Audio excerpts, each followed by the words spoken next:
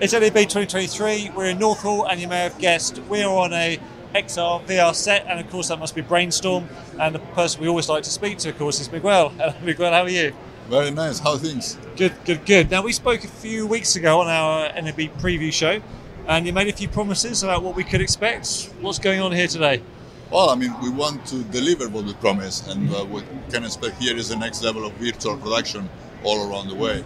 I promise that we will be delivering new XR tools, such as set extension with tone mapping and color correction, different ways to do XR multi-camera, combining talents in green screen with a XR LED video wall, and so many other things that you can see in this demo that you just watched. Yeah, absolutely. Amazing demo. Tell us a little bit about this set extensions and how they're working and what that offers to people. Well, what the set extensions does is to expand the set to infinity, let's say that way. Yeah. I mean, when you have a large LED wall, it's not a problem because you can prepare your shot as you wish. But when you have smaller spaces, you then need to fill up the gaps and fill up whatever is outside of the LED wall with the virtual set. Of course, so that is called set extension. And we can do that very easily, as you've seen. Yeah. The thing is that the LED wall has a color gamut that is not the same one as the render in the monitor. So we need to fix them and adjust them, matching the color of the render with the color of the LED wall. So you won't notice when the set starts and where the LED starts. Yeah. Okay. So, and you can do this with multiple cameras, can't you? Yes. Yeah. So and everything's tracking as it should be. Yeah. The tricky thing with multi-camera and XR is that each camera is pointing to a render that belongs to that camera. So if a camera has a different angle, you can't cut directly from one camera to the other because there is a slight delay that will mean that this new camera will have a different perspective. So until it adjusts with all the cabling and rendering and so on, you will see a glitch. And you don't want that. So you need to have a method to adjust the camera view and the render at the same time. There are several methods to do that. Some of them are multiplexing the image in the LED wall.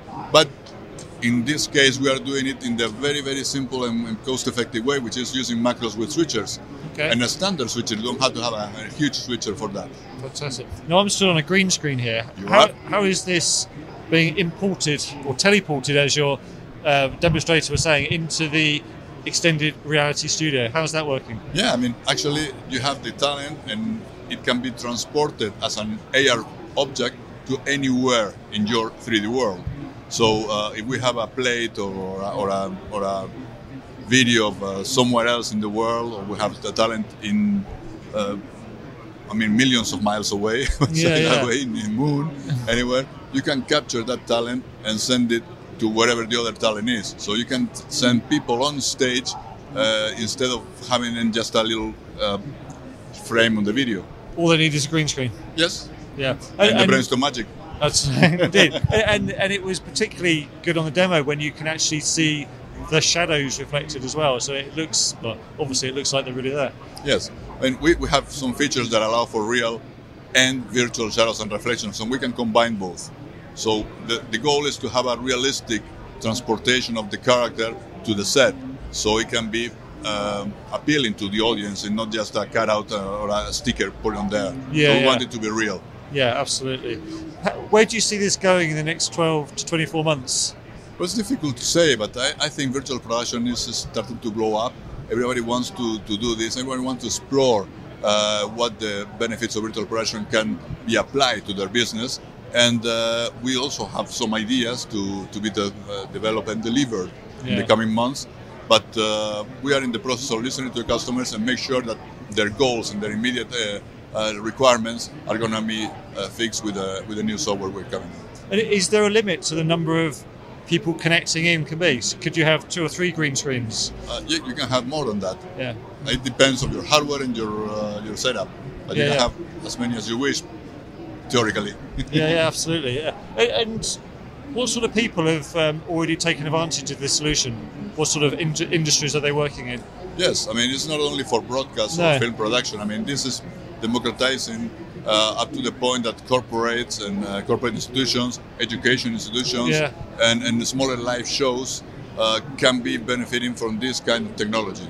So Infinity set is going for the high end, but products like Edison, for instance, look for this different market that is more cost aware and have different requirements as well.